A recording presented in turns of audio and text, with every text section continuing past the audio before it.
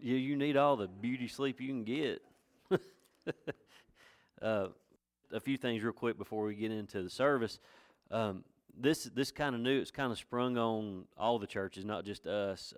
So the Conrads, Bill and Sharon Conrad, that we support through Rock of Ages Missions, they're leaving Rock of Ages. It'll be effective April 1st. They're actually been led to start their own organization called Seeds for Change Ministries, and it's pretty much, from what I can understand, it's the same thing as Rock of Ages, but it's only for the school system. So they're doing the exact same thing. They'll be going into the schools, doing the Yes Club and doing Character Under Construction, but just on their own and not under the umbrella of Rock of Ages Ministry. They will fall under the umbrella of Mount Lebanon Baptist Church, which is off of Beards Creek, out my way. So we've already supported them for the year. Was it January or February? January, was it 600 or 500? 600. 600. So that goes with them. So if anybody had any concern about what we gave them back earlier this year, it does go with them. But and the only reason I'm doing this right now is because I wasn't sure if anybody was supporting them on their own. If you are, you probably got this letter already. But any financial support that they get that is sent to Rock of Ages after April 1st, it goes into the general fund. It will go into the general fund after 90 days, I believe, sitting there. So I just want to let everybody know, and when it's time to support them again next year, we actually need to go back and vote on this again, because we voted to go through Rock of Ages, not through this. So we'll pin all this up for you guys to read. He's got the newsletter that he normally sends monthly or bi-monthly. It'll be up there as well for y'all to read. But I just want to keep y'all in the loop with the Conrads. It was so funny. Michelle Burnip called me. Michelle and Michael both called me earlier this week, and we were talking. They saying, how are the Conrads doing? I said, I don't know. I really haven't talked to them much, since we're not doing much in the schools right now. And then the next day is when all this comes down. So it's kind of a good thing. It's going to be a great thing for Avery County, because they're going to be able to focus up here a lot more in the schools. And you guys know how much they love the schools. A couple things real fast before we get into this. Hunter, come here just a second. Come on. People over here can't see you. You got to come up here real fast, because everybody wants to see you. Bring your ticket with you. His award. Oh, is a warning? Oh, okay, good. That's great. So Hunter, that's really good for somebody's insurance. Hunter has got his license now. He is a new state of North Carolina contractor, and that's been a big ordeal, I know, for y'all to go through, and appreciate everybody. Do what? Amen? That's what you said. But I just want everybody to give him a hand for his accomplishment. I think that's great. So there's the future of Huffman Home Builders right there. Not much of a face, but it's the future. Good job. Congratulations. You can sit down now. Do what? He mumbled it. I heard it. April 1st, it's a Thursday. We're going to do Monday, Thursday. We'll have communion that night, so put that on your calendars. It's going to be a good time. Looking forward to that. Easter is April 4th. Hopefully we'll be having breakfast that morning. I hope we'll have breakfast that morning. Judy? You can't eat it. VJ can't. You can't touch it. You can't even smell it. Just come down at 10 o'clock and you can wash dishes.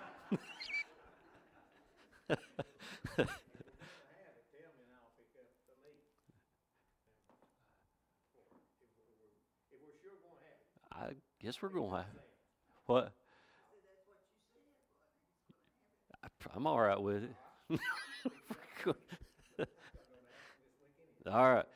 And then April 7th is it's the first Wednesday in April, and I believe we'll be able to kind of start back on our Wednesday nights with the youth and the Bible studies and all that goes on with that. So just a couple things there I want to throw out. We'll try to keep it on Call Tree and online the best that we can, so everybody knows. Try not to leave anybody out. And I will follow up on this. Last week we'd mentioned something about Miss George's granddaughter's dad. We wasn't really sure what was going on, but he actually did pass away last Saturday? Was it last Saturday? So it's Kaylin, everybody, the little boys that come with Georgia, it would be their grandpa that had passed away last Saturday. So just keep that family in prayer as well. We're going to be over in Matthew 26:17 this morning. Matthew 26. We're going to keep on trucking on the road to Calvary. I bet you thought I was going to say Damascus, didn't you? So we're going to be on the road to Calvary this morning, and part two, and we're kind of walking our way through it. And I've been thinking about this for about a month now. How awesome would it be, Easter of next year, that week prior, that we have Sunday service, the week before, the Sunday before Easter, and then we go, and we're kind of like a revival. We'd be here every night, and every night we would talk about the steps to Calvary that Jesus took. I mean, that's just something Lord laid on my heart. We'll look at that next year. But I love this today, what we're going to look at, and this is the Last Supper. And it sounds like it's a big jump to go from riding in that triumphal entry into Jerusalem. Now we're at the Last Supper, and there were some things that took place in between there we don't know much about. But we're going to look at the next big event that took place with Jesus. And I actually preached on a lot of the points, actually all four of the points that we're going to be looking at today. I preached last year, and y'all wasn't here to hear it, just my 5 dummies and Keith and James. That was it. Or 7 dummies. I don't know what. I do the math. But we were here. I was here, I think it was probably about the first Sunday that we actually was here without everyone here. So I'm going to readdress those 4 points again and kind of mix things up a little bit as well. So one of the questions I remember asking last year, and y'all wasn't here to answer this, or at least think about it, is if you knew tomorrow was your last day on earth, what would you do? If you knew that this was the last day that you would be on earth, tomorrow you would not be here, what would you do? There's all kinds of things that kind of rush through everybody's minds about what I would do. What would you do? Where would you go? Who would you see? What would you say? Would you make amends with the people? What would you do? Would you go to the bank, draw everything out, and go blow it as quickly as possible? What would you do? That's a huge question to ask yourself. And it's tough to answer because we don't know. We don't know that tomorrow is going to be our last day. We don't know that today is the last day. I try to go through Sundays thinking this might be the last Sunday we get to see each other. I know it sounds kind of morbid, but it's kind of a piece as well, because if I don't see y'all next Sunday because the rapture hit, that's great. We're going to be celebrating in heaven. We're going to be with the preacher when we get to heaven. That's great. But we don't know. We do know life is but a vapor. It's what we're told in the Bible. We know that it's short, it starts, and it ends. And it seems like a lot of times it ends really quick. But life is a vapor. So we're here for a little while and then we're gone. But if you knew that tomorrow you would be gone, what would you do? I got a whole list of things I'd do. A whole list of things I'd do. And I wouldn't tell you about it. It's personal. But we've all got some things that we want to do.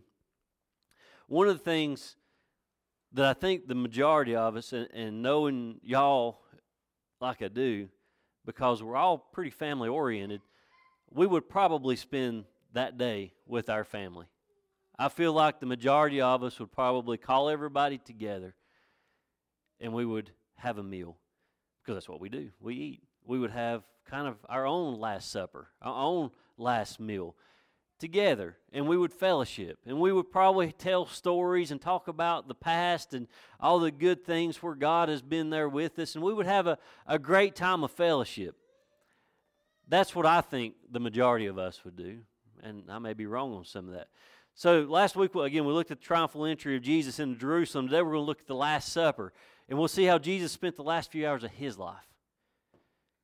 He didn't have much time from here on. From the time that he sat with these friends of his, these were good friends of his, until he was taken away and the false trial began, he didn't have a lot of time. But we're going to see this morning how he spent the last few hours of his life. He knew his time on earth was close. He knew it. The others didn't. The more you read this about, especially as we get closer to Easter, the more you read about Jesus and the disciples, the more we read about it, the more you understand they didn't understand. They didn't know what they thought they knew about Jesus. They didn't realize who Jesus was, not till after the resurrection. And then it was like, oh man, he really was. He really is who he said he was. So they had that aha moment. But Jesus spent his last few hours with his friends. He knew time was coming to an end. He didn't choose to do something he'd never done before. He didn't say, man, let's run up to Europe real fast. I want to run up where the Romans are from. I want to go up north for a little bit longer. He didn't say, I want to run down to Egypt, back where I lived as a child for a little while. He said, I didn't want to do all that. He said, I just want to go spend my last few hours with some friends in a room, and we're going to eat together. We're going to have a meal together. We're going to break bread together. He didn't want to talk to people that he didn't know. He didn't want to go. He could have. He could have went out to the streets and said, hey, man, come here. I want to talk to you for a second. Let me tell you about my dad. Let me tell you about the Father. He didn't say that. He said, I want to go spend some time with my friends, with my brothers. He didn't choose to do something that he had not done in the past. Everybody's got a bucket list. There's all these things. Mine is I want to skydive before I'm 40. That's on my bucket list. She says no. So I have a year and a few months to go before that has to take place. Has to take place. That's on we got a bucket list. Jesus, I don't know if Jesus had a bucket list or not. I don't know. But he didn't go down his bucket list and say, I got to do these things real quick. He said, I'm going to go eat with my friends. We're going to go to this room. He chose to observe the Passover with his disciples. Observe the Passover. What a way to go. I'm going to meet with my friends, and we're going to observe the Passover. He said, one more time together on this side of heaven. One more meal, one more time of fellowship with his friends. But this supper wasn't just any other Passover celebration. It was more than that, and we're going to look at 4 things this morning that God has showed us, that the Last Supper shows us, I guess, through Jesus and his time with his friends. And it teaches us a lot about ourselves, and it teaches us a lot about God's plan of salvation. So if you got your Bible open to Matthew 26, if you'll stay in just a moment, we're going to read starting at verse 17. 26:17. Bible says, Now the first day of the feast of unleavened bread, the disciples came to Jesus, saying unto him, Where wilt thou that we prepare for thee to eat the Passover? And he said, Go into the city to such a man, and say unto him, The Master saith, My time is at hand, and I will keep the Passover at thy house with my disciples. And the disciples did as Jesus had appointed them, and they made ready the Passover. Now, when the even was come, he sat down with the 12, and as they did eat, he said, Verily I say unto you, that one of you shall betray me. And they were exceeding sorrowful, and began every one of them to say unto him, Lord, is it I? And he answered and said, He that dippeth his hand with me in the dish, the same shall betray me. The Son of Man goeth as it is written of him, but woe unto that man by whom the Son of Man is betrayed. It had been good for that man if he not been born. Then Judas, which betrayed him, answered and said, Master, is it I? He said unto him, Thou hast said. And as they were eating, Jesus took bread and blessed it, and brake it, and gave it to the disciples, and said, Take, eat, this is my body. And he took the cup, and gave thanks, and gave it to them, saying, Drink ye all of it. For this is my blood of the New Testament, which is shed for many for the remission of sins. But I say unto you, I will not drink henceforth of this fruit of the vine until that day when I drink it new with you in my Father's kingdom. And when they had sung a hymn, they went out into the Mount of Olives. Let's pray. Father, this morning as we get to come back to you, Lord, and look at one of the most precious events to take place right prior to the crucifixion of your Son, Lord, where my Jesus sat with his friends, his beloved brothers, and he broke bread one more time. And Father, I pray that each one of us can take this morning, Lord, and we can use it and find encouragement and where your Son Jesus Christ is in our lives, where He leads us in our lives, where He guides us, where He wants us to be in our lives, where it would be Thy will. He wants us in the center of Thy will. So, Lord, I pray that as we read and as we preach this morning, God, I pray that You would open up our hearts, let us receive Your word.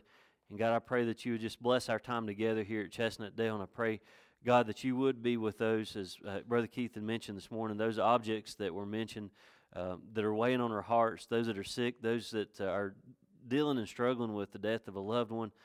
God, I pray that You would just give them great comfort. And I do want to lift up the Harmon family to You this morning, as Brother Ron has finally made it home. And I pray, Lord, that You just give them peace and comfort this morning, knowing that we know he is in the arms of our Lord Jesus Christ right now. We just want to thank You for the opportunity we had to be with Him, and Lord, to celebrate and to worship with Him those years at Beach Valley. And God, again, I just thank You again for this time that You've given us this morning. In all Your Son's name we pray. Amen. You can have a seat. I'll tell you something. They better sing this at Ron's funeral, but farther along, he always told, and I've told you all this before, but Ron, he was the choir leader for years down at Beach Valley. He had some health problems, and his wife had some health problems, so he stepped back and was assistant. But every Father's Day, he'd always tell the same joke about somebody at the church saying there's no hymns about fathers, and he said, yeah, it is. It's Father Along. And so they'd always sing Father Along on Father's Day. So, boy, I hope they sing that at the funeral. Farther along, Father Along. This morning we're going to look at 4 things the Last Supper tells us. And first thing we're going to look at is Last Supper tells us God is always in control. I don't know if y'all have noticed this or not, but for the past several weeks, maybe a couple months, that gets brought up pretty often. God is in control. I feel like we need to be reminded. Brother Keith talked about this morning, we need refreshed. We need to be refreshed. We need to look at some things that we don't look at. Just like he said, we only look at the birth of Jesus at Christmas. We only look at the death of Jesus at Easter. But we need to be refreshed all the time about things. So I want to remind you one more time that God is in control. I don't care what your problem is, God is in control. I don't care how fast this world is spinning out of control, God is still in control. Just a reminder, and I might bring it up again next Sunday. I don't know. But if you get nothing else out of it, God is in control. Look at verse 17. Again, it says, Now the first day of the feast was of unleavened bread. The disciples came to Jesus, saying unto Him, Where wilt thou that we prepare for thee to eat the Passover? And He said, Go into the house to such a man, go into the city to such a man, and say unto him, The Master saith, My time is at hand, and will keep the Passover at thy house with my disciples. And the disciples did as Jesus had appointed them, and they made ready the Passover. Now, Jesus is now living the last hours of His time on earth. He only has a few short hours left before He is taken away, before He is escorted out of the garden, before He is taken to a trial, before all the persecution takes place. He only has a few short hours. What would you do in a few short hours that you had left here on earth? We need to remember that God is in control. If we knew that we wouldn't be here tomorrow, we got to remember God is in control of everything that takes place. He knows what's ahead of Him. Jesus knew what was getting ready to take place. I know it broke His heart, and we read that in there a while ago, and we'll get at it a little bit later too, but He knew who was going to betray Him. He knew from the beginning who was going to betray Him. He's not frantic. He's not panicking. He's not worried. He's not rushing around trying to tie up loose ends. Jesus wasn't like we would be. If I knew I was going to be going tomorrow, I might be a little frantic. I might be trying to tie up some loose ends somewhere to make sure that all my I's were crossed and T's were dotted, and I wasn't going to leave my family with any big obligations that would overwhelm them. Not Jesus. He said, there's a room. Just go over here and talk to this feller, and he's going to let you have the room. And you guys go get ready for this Passover meal. He's not panicking. He's cool and collective. He is ready to go. He's Jesus. He did not panic. He is not, that human side of him, I don't think showed at that moment. Now, I'm sure inside, there was, here it is, guys. We're at the last few hours. There may have been something there, but he put on a good front. He had a good face about him right there.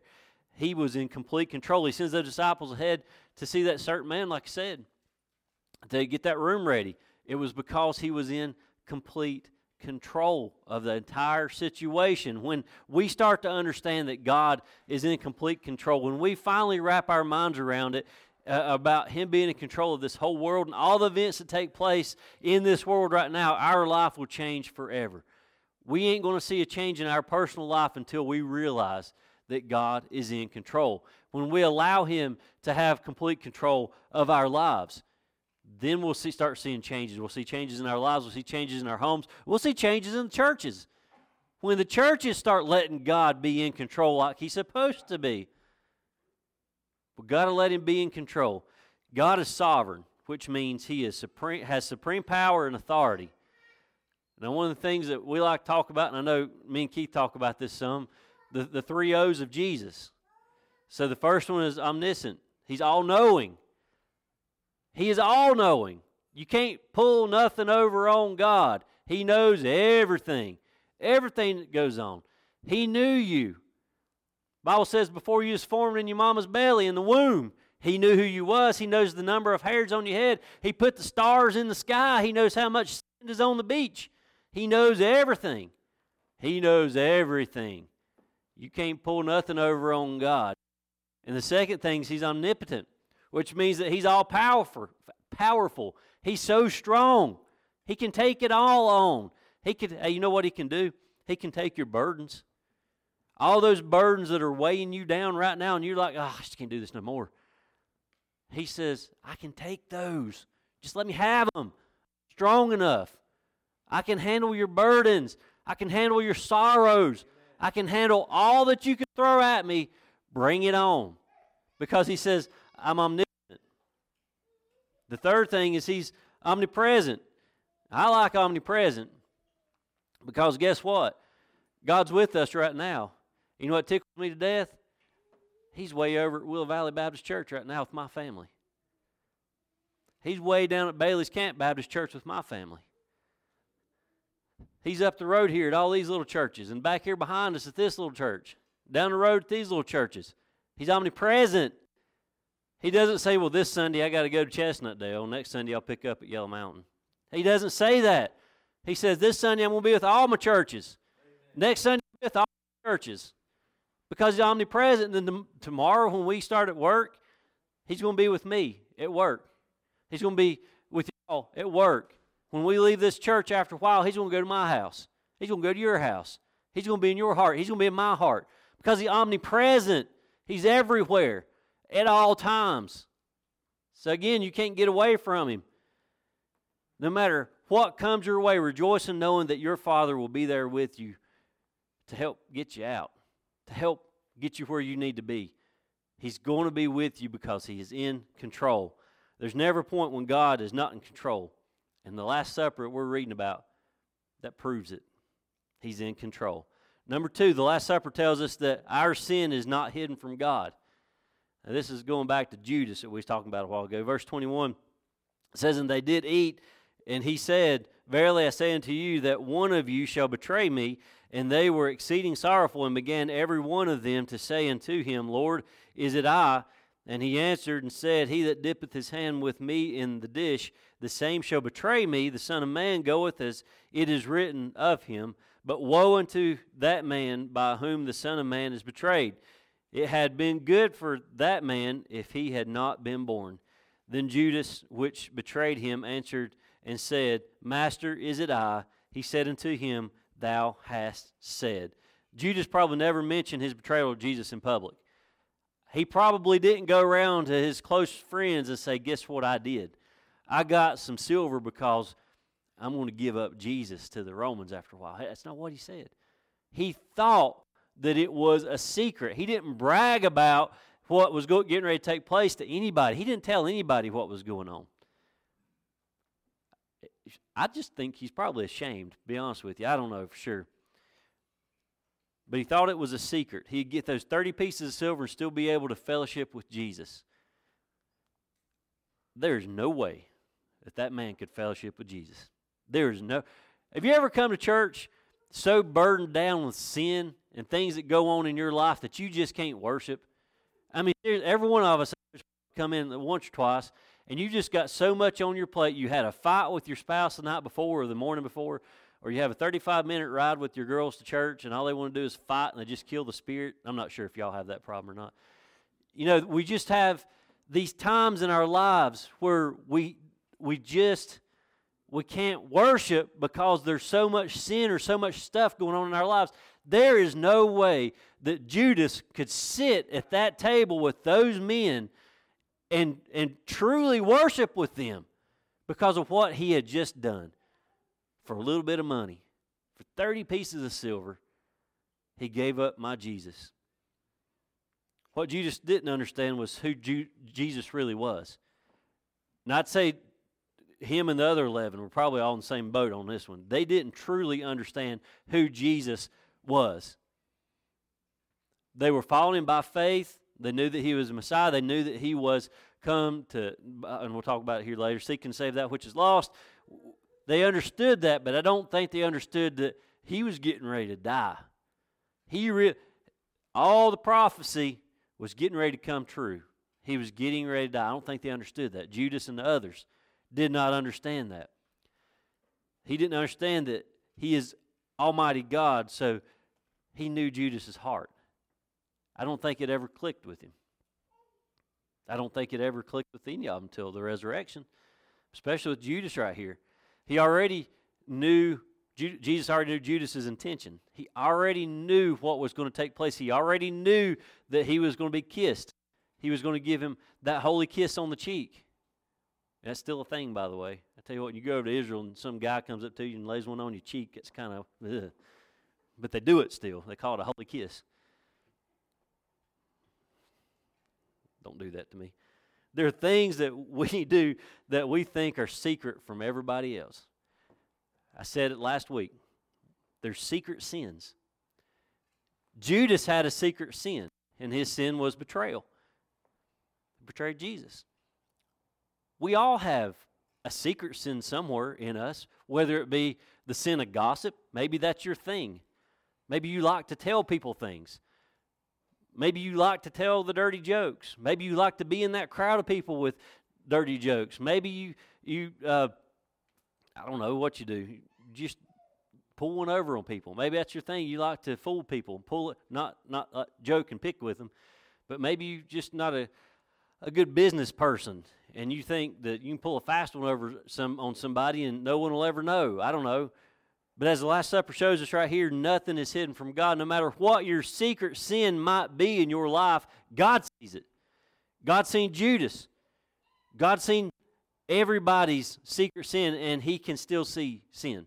He sees your sin. He sees my sin. No matter what we think we're hiding from ourselves and from others, we cannot hide that from God.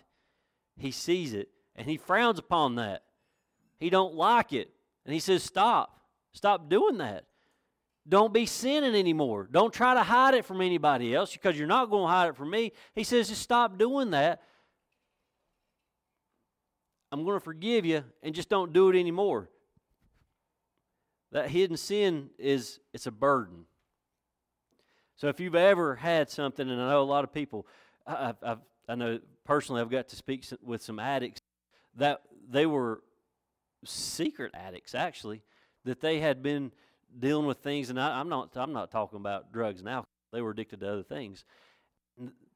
They hid it so well from their family, but it was such a burden that they couldn't worship. They were actually miserable people. They put up a pretty good front, miserable people. And the Lord just kept dealing with them, and in the famous words of Bob Newhart, stop it. That's what they heard from God. Just stop it.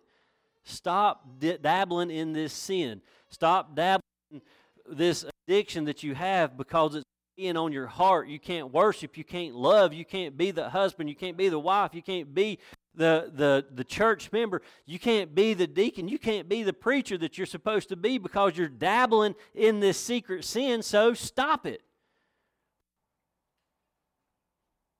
Some of the famous, most encouraging words, probably the most motivating words Bob Newhart ever spoke. Just stop it. If y'all don't know who that is, Google it later. Stop it. The younger generation will not. Stop before you destroy yourself. If you don't stop your secret sin, you're going to destroy yourself. You're going to destroy yourself. You're going to destroy your reputation. You're going to destroy your family's reputation. And I hate to say it, but there's a good chance you could destroy the church's reputation if you don't stop dabbling in the secret sin. Stop it. Number 3, the Last Supper tells us the purpose for Jesus on earth. Verse 26 says, "And as they were eating, Jesus took bread, blessed it, and brake it, and gave it to the disciples, and said, 'Take, eat, this is my body.' And he took the cup, and gave thanks, and gave it to them, saying, 'Drink ye all of it.'" He said, verse 28 says, "For this is my body of the New Testament, which is shed for many for the remission of sins." Jesus didn't come just to teach us good morals.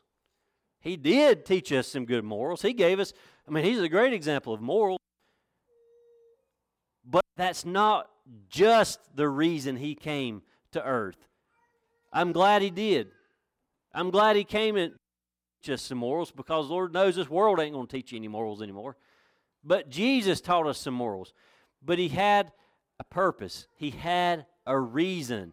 Very specific purpose and a very specific reason. Mark 10:25 says, "For even the Son of Man come not to be ministered unto, but to minister and to give his life a ransom for many."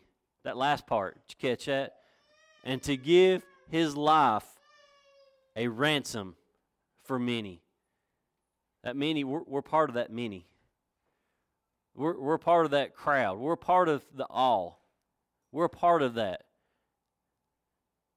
Luke 19:10 says, "For the Son of Man is come to seek and to save that which is lost." There's another reason he came. 1 John 2:2 says, "And he is the propitiation of our sins, and not for ours only, but also for the sins of the whole world." Of the whole world. Did you read that? I want to read that real fast. That was part of your lesson today. We didn't talk about. I'm going to read you this little definition right here. For propitiation, I'll get out in a minute. Removing sin that separates God and man. When the priest sprinkled the sacrificial blood on the mercy seat, it stopped being a place of judgment and became a place of mercy. I love that.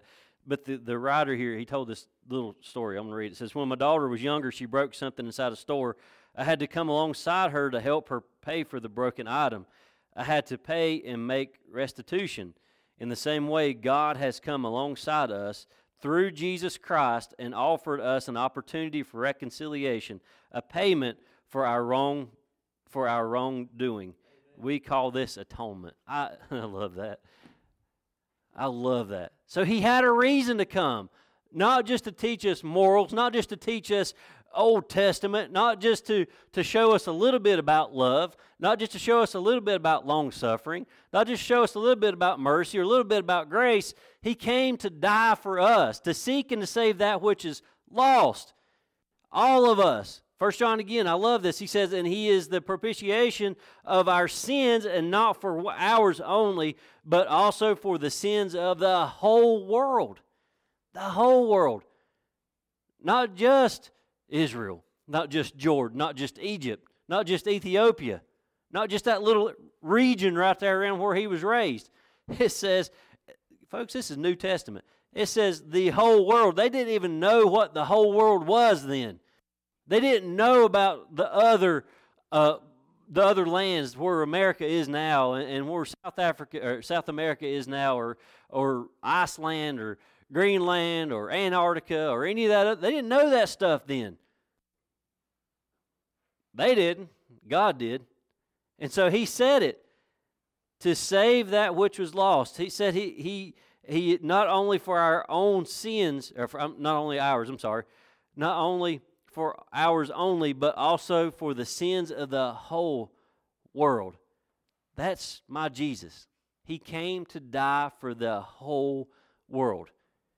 Me, you, everybody before us, and everybody after us. That's the whole world.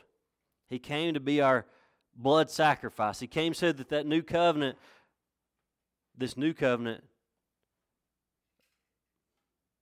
He came so that in this new covenant my sins would be forgiven. Those little sheep we talked about in Sunday school that were being killed, those calves that we look at in the Old Testament, He came so that all that stuff would stop. It would be done. He said, one more perfect, blemishless, spotless lamb. And it wasn't the little lamb that we think about from a farm. It was the Son of God. He said, this is it. This will be the last one. The last sacrifice. The last one. He came to die in my place. He came to die in my place. He came to die in your place. He came to suffer in my place. I couldn't have made that. I'd probably wimped out and killed over when they was out there with the cat o' nine tails beating me in the back. I just went on. But He suffered for me. And He suffered for you. He came to shed innocent blood in my place. He came to shed innocent blood in your place. Again, that whole world we're talking about, that's us. He shed blood for the whole world. He came so that I may have life ever after. I might be able to live in eternity. So I might be able to live in eternity. There's so many reasons He came. So many reasons out there and He's fulfilled them all. He came to give me what I could not earn, what I could not borrow, what I could not buy. It didn't cost me a dime. It didn't cost me one drop of blood. It didn't cost me one tear. But it cost Him His life. It cost Him His life. He came to give me salvation. But not just salvation. It's salvation. It still don't cost us nothing. Not a thing. And when I say full, I mean full. There's no stipulations. Free, there's no stipulations. I'm always kind of eerie about things that are free. There's always going to be something in there. There's going to be some little something, small print down there towards the bottom. You know, here you can have this new car for free. And you read it looks great, and then you realize, you know, you got to give up the land that your house is sitting on or whatever. There's always going to be some stipulations. Not with salvation. There's no stipulations with salvation. He said, ask Jesus into your heart. Confess Him as your Lord and Savior. Let Him in, and now you've got eternity in heaven. That's it. Now, does He want us to do things? Yeah. He likes works after salvation. He wants us to go out and make disciples. He wants us to tell people about Jesus. Yeah, that's what He wants from us. But there's no other sacrifice that we need to make. There's nothing else that we need to do after we ask Him into our life. Just, again, I like works after salvation. Number 4, last one. The Last Supper tells us the promise of eternal life. That's a promise. We talked about these promises a lot here lately. There is a promise of eternal life. Verse 29 says, but I say unto you, I will not drink henceforth of this fruit of the vine until the day when I drink it new with you in my Father's kingdom.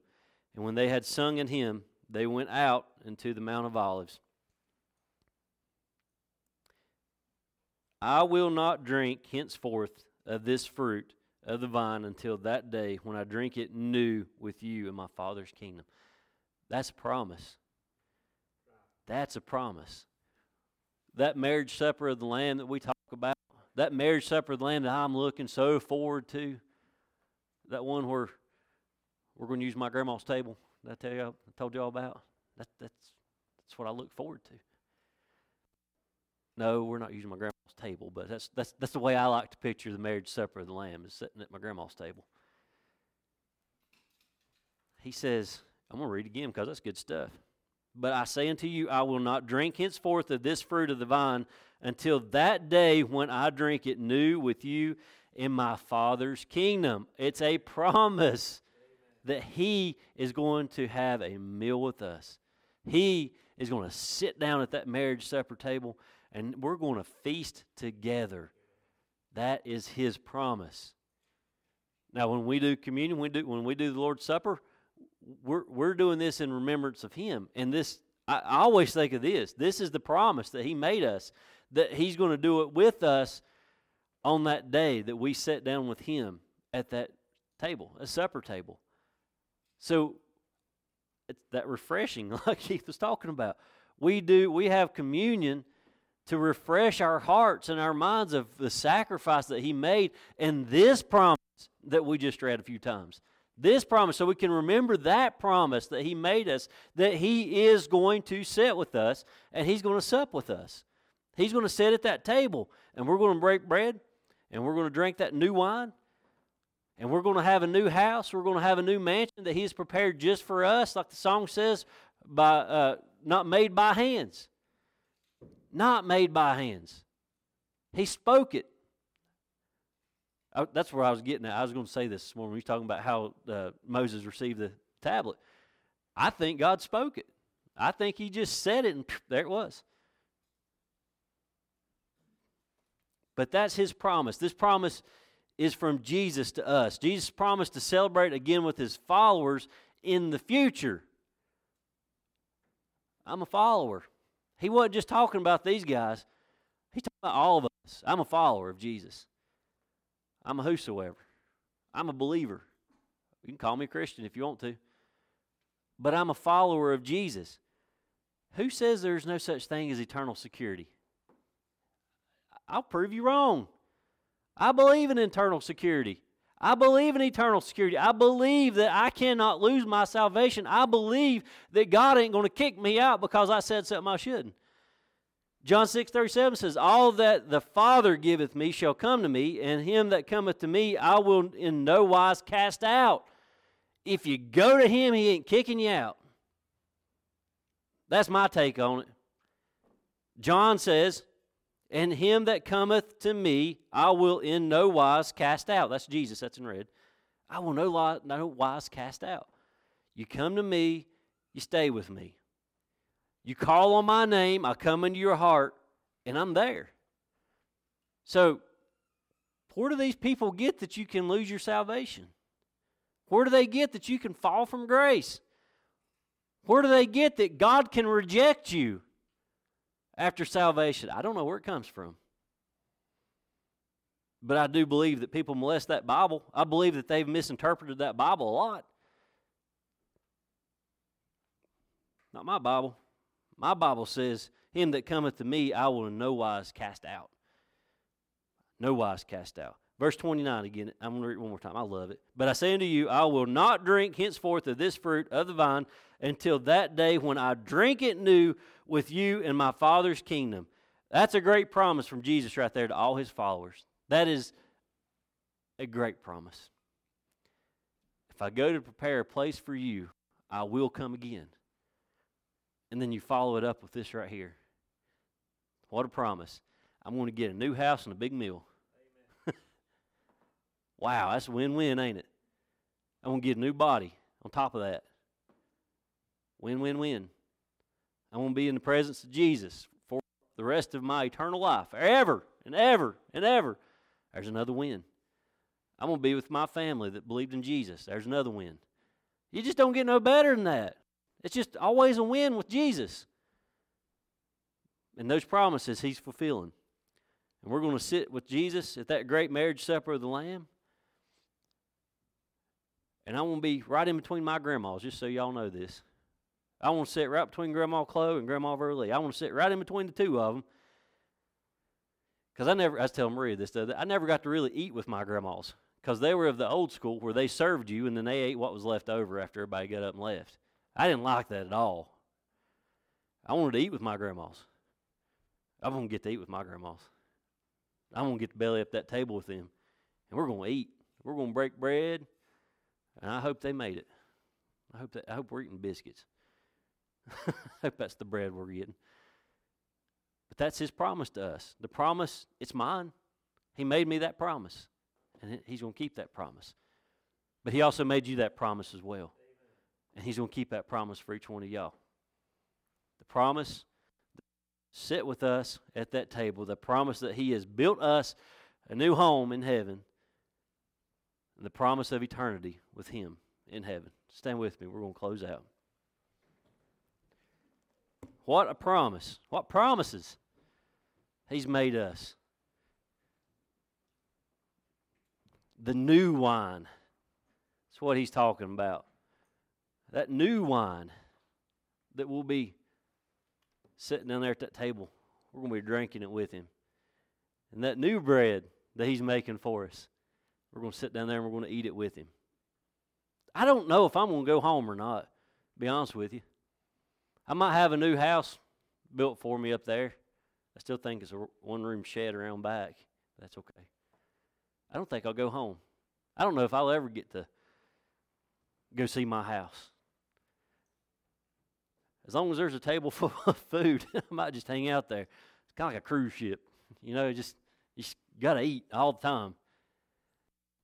But I'm going to be in the presence of Jesus and my loved ones that have gone on. So I'm going to have good food and good friends and good family. I don't know if I need to go home. I'll be home, but I don't know if I need to go to my new house. I think I'll be just fine sitting there at that table. Anybody have anything on their heart this morning before we close out? Not this church.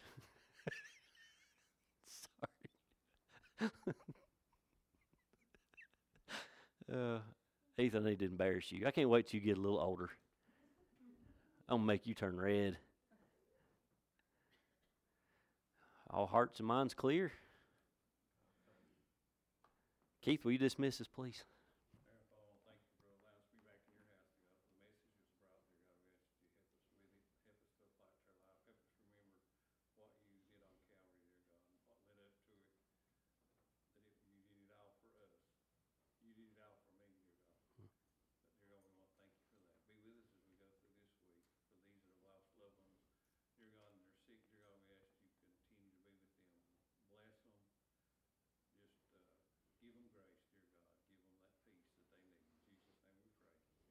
Amen. All right, we'll see you in the morning.